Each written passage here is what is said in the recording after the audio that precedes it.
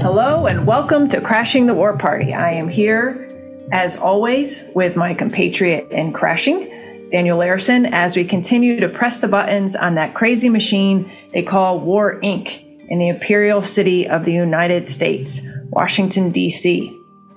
In our second segment, we are excited to talk with Colonel Doug Macgregor about this week's NATO summit in Vilnius, Lithuania, and the Ukrainian counteroffensive. Is it succeeding? Is it failing? And are we getting the straight scoop from the mainstream media? But first, let's shift to another corner of the world, the South Pacific.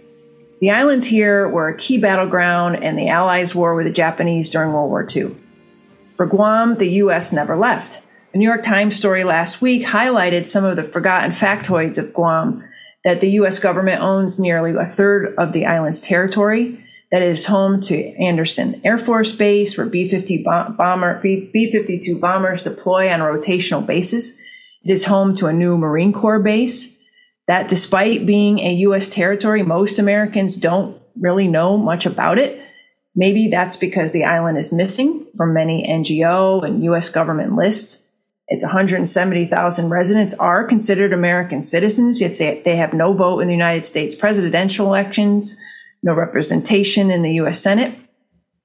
Guantanamian delegates to the United States House of Representatives don't even have a vote on the floor. But yet Guam is considered the spear point in U.S. defenses against China. There's constant military activity on the island, including 2 giant merchant marine ships that if one gets too close to, they're fired upon, according to New York Times photographer Glenna Gordon, who took pictures of both the military presence and island life during and after the recent typhoon. Dan, this is all pretty depressing. You know, the New York Times was pretty explicit, and the huge military presence there, the fact that it's either a resort place or a military town, but the indigenous people who live there seem to be falling through the cracks as second-class citizens. And great power conflict just seems like the massive justification for keeping our military there and humming along. What was your response to this New York Times coverage? I mean, which was pretty ambitious and very welcome, but I don't know what kind of impact it might be having. Right. Yeah. Thanks, Kelly. I appreciated the article very much because it did finally shine a light on these parts of the United States and countries that are associated with the United States, the Marianas, the Marshalls, Palau, that most Americans know little or nothing about. It also shined a very useful light on the U.S. imperial role in the Pacific, and reminding us that we still have this colonial legacy, this holdover from our overseas expansion going back to the war with Spain. And these are things that I think are often forgotten. Of course, the Philippines was the big prize of that expansionist war. And of course, they were granted independence after World War II, but a lot of the other smaller territories remain in that sort of colonial limbo. And so we need to remember that in a very real sense, we're talking about our empire in the Pacific, and that's not just a term, euphemism or just the term that we happen to prefer. It really is the description of the relationship between the U.S. and these territories. As you said, they don't have equal representation in Congress. They don't have the ability to vote for president. So they exist in this very strange state where they're Americans and they're exposed to the risks that come with being part of the U.S. As the article makes clear, Guam will be one of the first targets in the event of any conflict with China or North Korea. But we don't really pay attention to them the rest of the time. One of the statistics that I thought was really important and worth noting in the article is the huge level of military service that people in Guam engage in, and the high price that they pay for that service. The article said that the casualty rate for in the forever wars for people living on Guam is 4.5 times the national average, and that's an important reminder for for us how heavily the burden of our foreign wars fall on some of the poorest and most ignored parts of the country. I hope it does have some impact. I hope some people do start paying attention to the exploitative relationship that the U.S. has with these territories and with the freely associated states as well, because these are states that are heavily dependent on us, and Guam, of course, is a territory that's heavily dependent on the U.S. And there needs to be a more just equitable relationship between the U.S. and these places, because what we see is not it's really not acceptable that we sort of lord it over these islands in the way that we do. One of the things that I thought was really insightful in the piece, Sarah Topol is the reporter writing it, is that she paid close attention to the human costs of this relationship that the U.S. has with these places. And one of the things that she emphasized is that the people's needs are largely being neglected. She writes at one point, "On my 6-week trip around the Pacific, none of the political alliances I saw seemed to serve the local people on whose behalf they supposedly had been crafted. There did not seem to be a clear strategy of regional development, and in the steady drumbeat toward war, the basic tenets of democracy in the Pacific continued fraying, contributing to a legacy of broken promises and distrust. What made it worse was not simply a lack of solutions to their problems, but the metropole's ignorance of the existence of the problem itself." And so I hope that this article will remind people and show people what those problems are, so that they can't be ignored so easily anymore. Yeah, I mean, what strikes me is our World War II veterans, unfortunately, are passing on. I mean, this is an entire era, the greatest generation, are in their late 90s, turning 100 at this point. They are going away, but yet we have a situation here. We have a country, a nation that is kind of stuck in amber in World War II.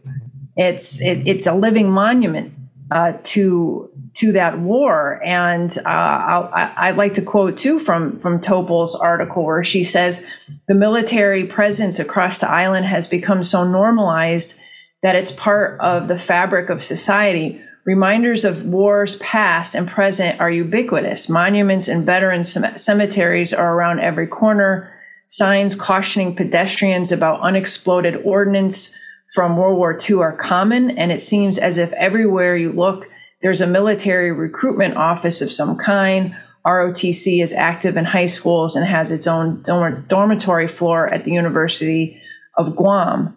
Since a third of Guam's land belongs to the Defense Department, it's hard to go anywhere without encountering military fencing or giant radar defense installations that look like white golf balls the size of mansions.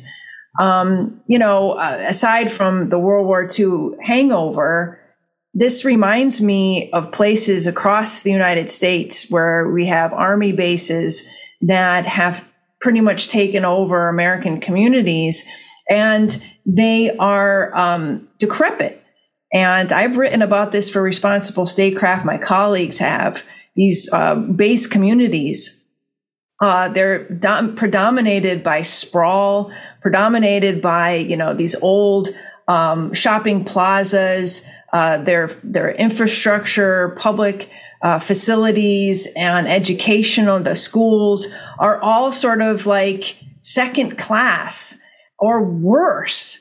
And I feel like Guam is one big American military base that is in dire need of upgrading, whether it be the actual buildings that people learn in, or the hospitals, the healthcare centers, the shopping, or just the attitude of the government towards the people. That it seems that the military efforts, the business of the military comes first, and the people who actually live and work there come second.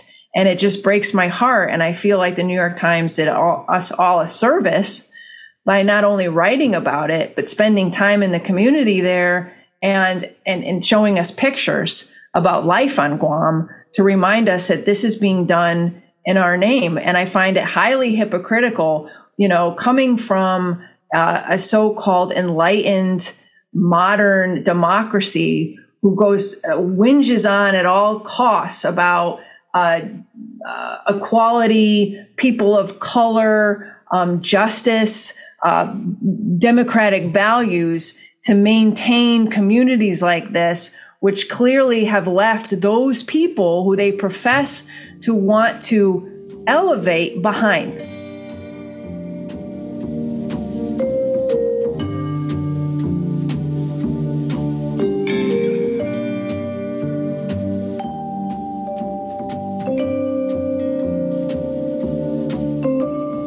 We are happy to welcome back Doug Macgregor to our show today. Macgregor is a retired U.S. Army colonel and government official, an author and ubiquitous commentator on the war in Ukraine. He has been consulted on his acumen as a military strategist since his first book, Breaking the Phalanx, which he challenged the Army's status quo with detailed reform proposals for the reorganization of its ground forces. For the last 25 years, Macgregor has challenged the orthodoxy of the U.S. military and its leadership, and the war policy in Ukraine is no exception. And that's why we're bringing him back on the show today. Thanks for joining us, Doug. Sure, happy to be here. Great. I'm so happy that you are returning on Crashing the War Party. The first thing I wanted to ask you was about the cluster munitions that are being sent by the U.S. to Ukraine. It's been big news this week. What do you think of these weapons? And more importantly, the idea that they are being sent because the U.S. is running low in its own stockpiles of artillery shells?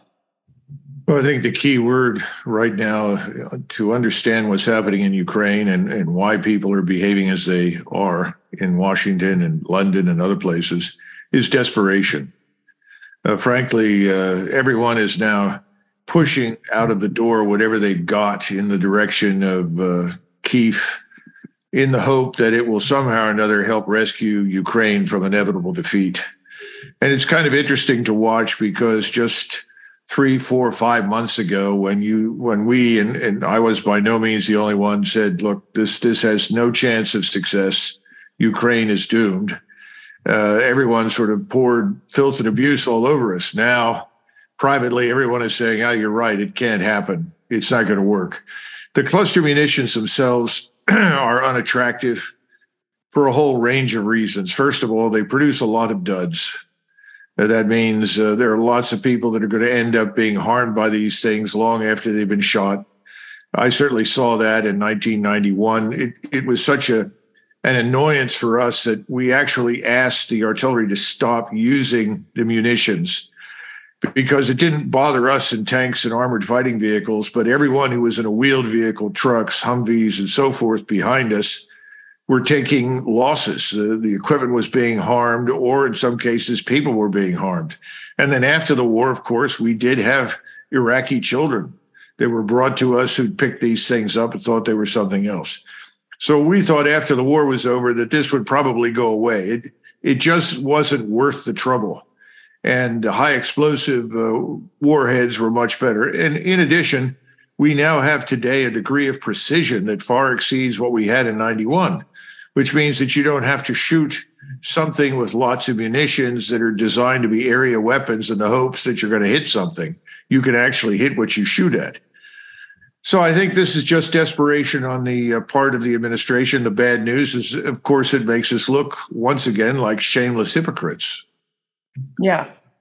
Well, what about what's going on the battlefield today? I feel like there was a lot of talk about the Ukraine counteroffensive up until like late last month. And is it a media distortion field in which we can't really discern whether or not this counteroffensive is actually working? Is it failing? What is your sense and what are you reading behind the scenes about what the conditions are on the ground? Or are we just pouring tons of U.S. and Western aid into a sieve there? It's hard for Americans just, kind of dipping into this story to discern what's going on. Well, I love that term, distortion field. I'm going to employ that now ad nauseum, and I'll try to end note you when I do that. But the bottom line is we've been living in that field now for over a year. The so-called counteroffensive was a complete and utter disaster. We think the Ukrainians lost between 15 and 20,000 soldiers killed. And once again, when this began, or was at least discussed, we tried to make the point that if you look at the defensive structure, the 15 to 25 kilometer security zone in front of the main defensive belts, you understand the links between overhead intelligence, surveillance, reconnaissance assets, and various strike systems, conventional artillery, rockets, tactical ballistic missiles, so-called drones. It was very obvious that these people had no chance of getting through. They weren't going to get anywhere. They weren't sufficiently trained. And again, this goes back to the larger problem that certainly after the first few months, I would say by the middle of the summer, most of the soldiers in the Ukrainian army that were actually trained and had any experience at all were largely dead or wounded. And the Ukrainian army has never really recovered from those losses because you just don't make more officers, make more NCOs. I mean, by October of 1943, the German army had lost 55,000 officers. And if you look carefully at the situation after October 43, they really weren't capable of very much offensive action because they just didn't have the experience. So I think right now the lesson of this Ukraine debacle is you can't build effective armed forces on the fly. And again, Americans don't understand that, flesh and blood is always, an unavoidable consequence of going to war. War is a matter of flesh and blood, but it's also a function of organization, a structure, leadership, culture, discipline, all of these things. And you build these institutions over time. So the whole thing was deeply flawed, but you've got a lot of people on the Hill that still believe that throwing money at something, shoving technology at something is going to create military power. They do it here in the United States. It doesn't work. It never has. And so Ukraine is now, I think, in the worst position it's been from the very beginning. I don't think it has very much left. Somebody said the other day they may have 10 to 20 brigades. Of course, what are we talking about? 2,000 men per brigade or 20, 25,000, 30,000? They're scraping the bottom of the barrel. Their press gangs are operating all over the country, particularly now in the West, to try and force people into the Ukrainian military. They're meeting with real opposition and resistance wherever they go. The trains in Germany are arriving every day with Ukrainian refugees, and many of these cars are filled with young men. I mean, the notion that this is in any way, shape, or form a success for the people of Ukraine is disastrous. We haven't even talked about the millions that have left. So the bottom line is the counteroffensive is over. It was dead on arrival, never had a chance. And now we have people in Vilnius talking about reducing the two-step process for membership of Ukraine and NATO to one. And if they go ahead with this, that will guarantee the eventual arrival of Russian troops on the Polish border, because the Russians will simply conclude they can never have a reliably neutral Ukrainian state on their border. They'll think that whatever happens, it will always be subverted with the idea of somehow or another pushing NATO missiles, American missiles, and American capabilities further east. They can't accept that. I do want to talk about NATO, but I had one more question. I don't know if you saw that Newsweek article by Bill Arkin a week or two ago about the CIA operations in Ukraine, and the thrust of the piece was more about, the process of gathering information and surveillance under a tricky situation of not being technically an ally of Ukraine and not technically at war with Moscow, and how the CIA is doing all this. But one of the interesting pieces of the article was that there are about 100 CIA officers, supposedly, according to this article and his reporting, in Ukraine today. That's no surprise. We've been hearing about this and the CIA presence there for some time now. We also got some idea from those Discord leaks that there are probably a dozen U.S. Special Forces in the country as well, though that wasn't included in Arkin's piece.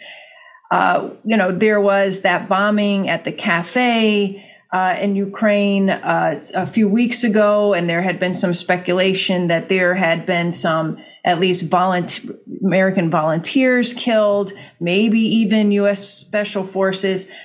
I think the American people deserve some clarity on this. Do you have any sense or thoughts about the reality of whether or not the United States has some military presence on the ground there that's not being revealed to the American public? Well, actually, I must have missed that Arkin piece, but then again, Arkin is such a neocon that I really don't pay too much attention to what the man publishes.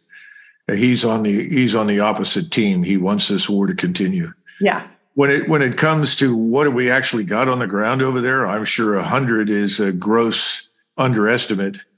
I think there are hundreds of U.S. military in various forms, intelligence and otherwise. We know that some headquarters have been struck and destroyed that probably resulted in the deaths of, they say, NATO officers, undoubtedly some Americans. All of this has been carefully concealed and kept quiet.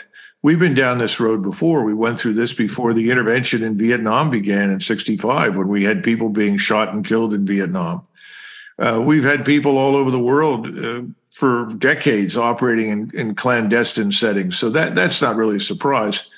What people need to understand is that the Russians know Ukraine, just as the Ukrainians know Russians. There's nothing happening in Ukraine that the Russians don't know. There are probably tens of thousands of Russian sympathizers all over the place, and they report constantly. I mean, this is part of the paranoia that affects the Zelensky regime. They're constantly sending out the secret police to arrest people, brutalize people, shoot people, whatever is necessary, because they know their every move is carefully watched. I mean, President Putin was talking recently about so-called decision-making centers. The question had come up several times over the last several months. Do we hit the so-called decision-making centers? We call that command and control centers in the American military. They know where they are. I mean, Zelensky's walking around and breathing because the Russians have decided to let him do so. I'm sorry, but those are the facts. What are we learning? What are we finding out? Well, we're finding out the truth, and we're not reporting it. Because if the intelligence agents who are down on the ground were allowed to really tell the truth, well, we'd pack our bags and get out and make peace. This is time for peace. This is insane. The killing needs to end. It's accomplishing nothing. And, the longer this goes on, the more likely we are finally to see the much ballyhooed but not yet witnessed Russian offensive, which will push across the rest of eastern Ukraine. And if necessary, they'll go all the way to the border. There's a lot of pressure on Putin to mobilize the nation because the Russian media says, not inaccurately, we're not at war with the Ukrainians, we're at war with NATO and the United States. So let's stop the pretense, drop it. Let's mobilize and get this over with. This is part of the Prigozhin issue. Prigozhin's attitude, was always that we're not doing enough. We're too slow, too deliberate. The generals don't have fire in the belly, as they call it. That was his message. That was really one of the reasons he did what he did. I think a lot of people in Russia agree with him. That's why this is a good time to end it. But we're making it worse by what's happening in Vilnius right now. We're obstructing the path to some sort of ceasefire that would allow us to come to an arrangement, whether we all like it or not. But we need to stop the killing. Thanks for coming on the show. It's good to see you again. Speaking of a ceasefire, speaking of how to change policy to try to bring this to a conclusion, how concerned are you that things might end up going the other way, that the U.S. or some of its allies would then try direct intervention in the event of more Ukrainian defeats, that there would be an attempt to try to bail them out through direct intervention?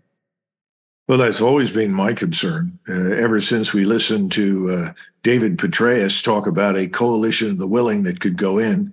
Of course, he's also the same man that predicted a resounding success and victory for the Ukrainians and gave his usual description of warfare a la 1942 to explain it, which makes no sense at all today.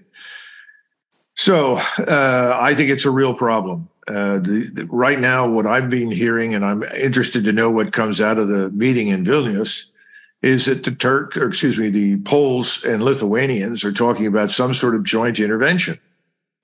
And that strikes me as complete lunacy, but they seem to think that they can do it. I think they've been drinking their own bathwater. You know, the big lies, Russians aren't that good. Russians can't do this, can't do that, even though the chief of staff of the Polish army has warned them that the Russian troops are excellent and we should not underestimate them. But nevertheless, there's talk about going into Western Ukraine. Now, these people, remember, also have unfulfilled agendas. These are people in Eastern Europe that are still unhappy about the consequences of 2 world wars. They're looking backward in history. They don't like the Russians, and they think they should be running the show in Eastern Europe. And as I told one just the other day on a similar podcast, well, if you feel strongly about that, you should get out of NATO. Because if you try to go in to Western Ukraine and pretend that you are somehow or another operating independently of NATO, the Russians won't buy it. They will view you as a Trojan horse for NATO. So if that's what you want to do, you need to walk away from the alliance, because I can tell you the rest of the alliance will not go with you. That's not going to happen. Now, I don't know what we would tell our troops on the ground in Poland or Romania to do. I worry that foolishly we might tell them to go in and support them, because we don't have the ammunition on hand. We don't have the supplies. We don't have the developed logistical infrastructure. We don't have the staying power. You know, we're not prepared to fight a major war. But, you know, I suppose there's an outside chance that something stupid like that could occur. But in the meantime, how do you get it across to these people in Poland and Lithuania that you have an agenda? That's yours. That's not NATO's. That's not an agenda in Washington, or it shouldn't be. And if you do this, you're going to end up regretting it, because the Russians will view that as an unambiguous NATO threat, and they will strike. And they're probably going to strike in Lithuania and Poland. And that would be, in my judgment, catastrophic. Yeah, well, because at that point, you would have all of the people braying for a wider war. Some of them have already been praying for it, and would then have the pretext for that they've been wanting. Looking at U.S. policy, NATO policy in this war, it seems unlikely that it's going to change anytime soon.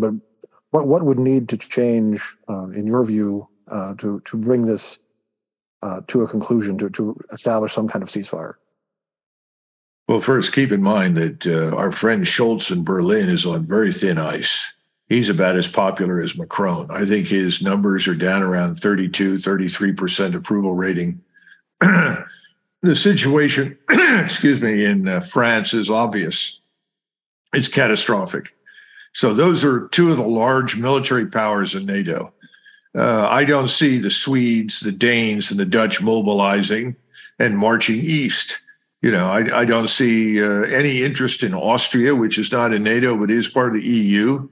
The Hungarians have made it clear what they will and will not accept. The Bulgarians have now stood up and said they're not going to sign on for this deal with Ukraine in NATO. They had massive demonstrations. The populations in Romania do not want this. They're not interested in going to war. So you have a globalist elite that is really looking at this Ukrainian patient, which is almost comatose, and they're trying to give it a haircut and a shave and say, let's go, and we'll rescue humanity. It's not going to work. So even if the globalist elites say, we must respond, it's not going to happen in Europe. The Europeans will not support this. You saw what happened in the Netherlands. That's one brick out of the edifice. We're going to see more of that in the future. The problems in Europe are far more grievous than anything happening in Eastern Europe. And that's something the Europeans know, something that I think a lot of us in the United States know. We've got far, far more important things here to deal with than in Europe. But the globalist elites want to continue this, and they're going to do everything in their power to sustain it. I just don't think it can happen. So if the Poles and Lithuanians are foolish and go in there, and we would be very stupid to let them do it, they're not going to get the kind of support that perhaps they think in the backs of their minds they will get. So now, do you want a ceasefire? Washington can produce that instantly. All Washington has to do is send a note to Moscow and say, we are now withdrawing all of our personnel from Ukraine because they know that we have people on the ground over there. Everybody, all Americans come out. Secondly, we are now suspending any further aid in any form to Ukraine. Number two, at that point, the Russians would meet and talk. But short of that, there will be no talks because there's no reason for them to believe us and anything we say. So those two things would have to happen immediately. And I think if we did that, we would then have to call the British back to barracks and say enough's enough. The rest of the Europeans won't be an issue, in my judgment. Doug, do you see any tension in Washington and in the administration in terms of which way to go on this, a diplomatic path, or continue the road to war, or is everyone on the Blinken Victoria Nuland bandwagon, which seems to be headed towards some sort of like idyllic regime change policy that we all know is never going to work, but they seem like hurtling towards that conclusion. Do you think there are any elements in the Biden administration that might be saying, maybe it's time to talk? Well, as a general observation, remember that we have government by donor, and most of the donors are behind the Nuland-Blinken insanity. That's number one. Number two, sure, there are people in the White House right now on the staff that have said, look, this isn't going well. We don't want this happening next year during an election campaign. We need to find a way to bring this to closure. There are people like that. You have people, I think, on the Hill privately behind the scenes that are more sober-minded than Lindsey Graham or Chuck Schumer or any of those people. But in the meantime, in addition to the donor problem, you have this combination of what I call arrogance and ignorance. A lot of these people have never known what they were dealing with from day one. Go back and look at the initial assumptions. Well, once we go in there and the Russians realize the sanctions are biting, the Russian economy will collapse. Their currency will go under. They'll have no choice but to deal with us. By the way, their military is weak. They're incompetent. They can't do anything. None of that made any sense. It didn't take, it did not take stock of any of the realities of the Russian state, the Russian people, the Russian military. So here we sit, not quite 18 months later, but close, and we're staring at an absolute catastrophe. Now, the interesting thing, and this is sad, but this is true, most Americans don't care. They're not watching what's happening. Ukraine might as well be somewhere in the Antarctic. That's the view for most Americans, which means that they're easily seduced by whatever Washington says. And as long as nothing happens to them, well, then what's the problem?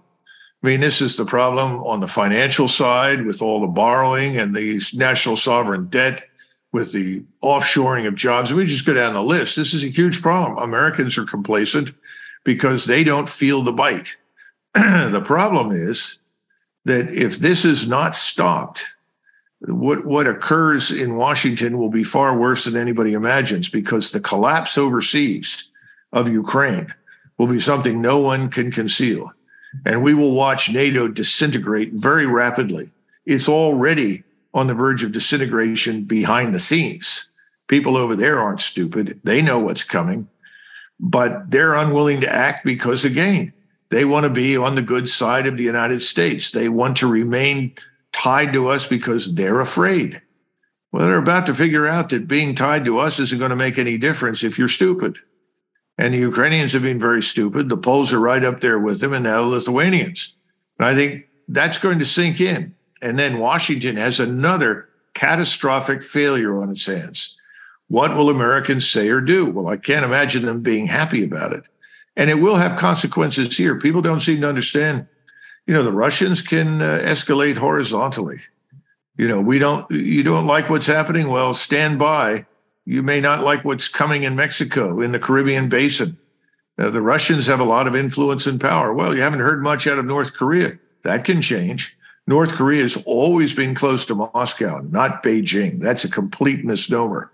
The Chinese dislike North Korea intensely, but North Korea has been a very useful tool for Moscow. All they have to do is send it some new missile bodies, some new rocket engines, and the fools up in North Korea are prepared to do all sorts of things. Nobody is thinking like that. No. All of this can have a very negative impact here at home. So hopefully the people in the White House who are sober-minded and have concluded this is a failure will finally become ascendant. But right now they're not. They are just carping on the sidelines. And again, we got to go back to who are the big money people on the left? Who are the donors? What do they want? They're the ones sponsoring the people on the ground in Kyiv and also in Washington and New York City. They're driving the train, and in London.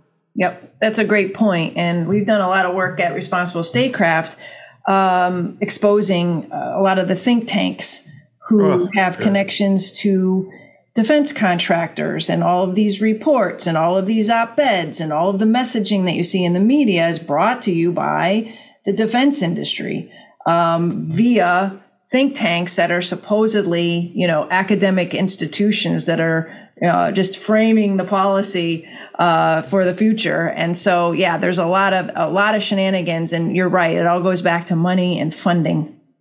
Well, remember, the people in the defense industries are in business. And their job is to take all the money they can get out of Washington and stuff it into their pockets. That's about it. And so everything is viewed by them as a wonderful opportunity. Although I suspect that somewhere in the sort of distant realm of CEO land, there are people now who are probably privately expressing concerns. Yeah. But I haven't heard any. That doesn't mean they haven't done it. But right now, the money is intoxicating. I mean, if you look at the billions that are flowing, and as we've talked about this before, and you know this, most of this cash doesn't go to Ukraine. It ends up being recycled through the washing machine right here into the pockets of most people in D.C. and elsewhere. So it's an old story, but it's dangerous now. And we don't even know what people would do in a real crisis. I mean, once you have tens of thousands of Russian troops moving west, they cross the Dnieper River and start moving to secure Odessa, and other columns are moving further west towards the Polish border. What kinds of insane things are we likely to do? Yeah. Well, we'll show those Russians, alert our nuclear force. Good luck with that. That's crazy. We don't want to go there. That's back to what Dan was saying. This could escalate very rapidly to much higher levels, not because we're strong, but because we're weak. Well, you certainly don't sugarcoat anything. Doug, I'm going to excuse myself and jump out of the window. Well, please don't do that. Okay. I would love for you to come back on the show and have some better news for us. Maybe in a few months, 6 months from now. Let us only hope that things might go in a better direction. But I really appreciate you coming on the show with us today. Sure. Thank you. And thank you, Dan.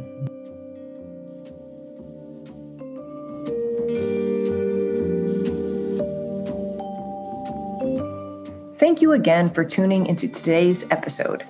If you enjoy and value real conversations such as these, please leave us a 5-star rating on your favorite podcaster of choice. Right now, Crashing the War Party can be found on Stitcher, TuneIn, and at Substack at crashingthewarparty.substack.com, where you can also sign up for our newsletter. Special thanks to our editor, Remzo W. Martinez, the Crashing the War Party team, and to you, our listeners. Let's create a more peaceful world, one episode at a time.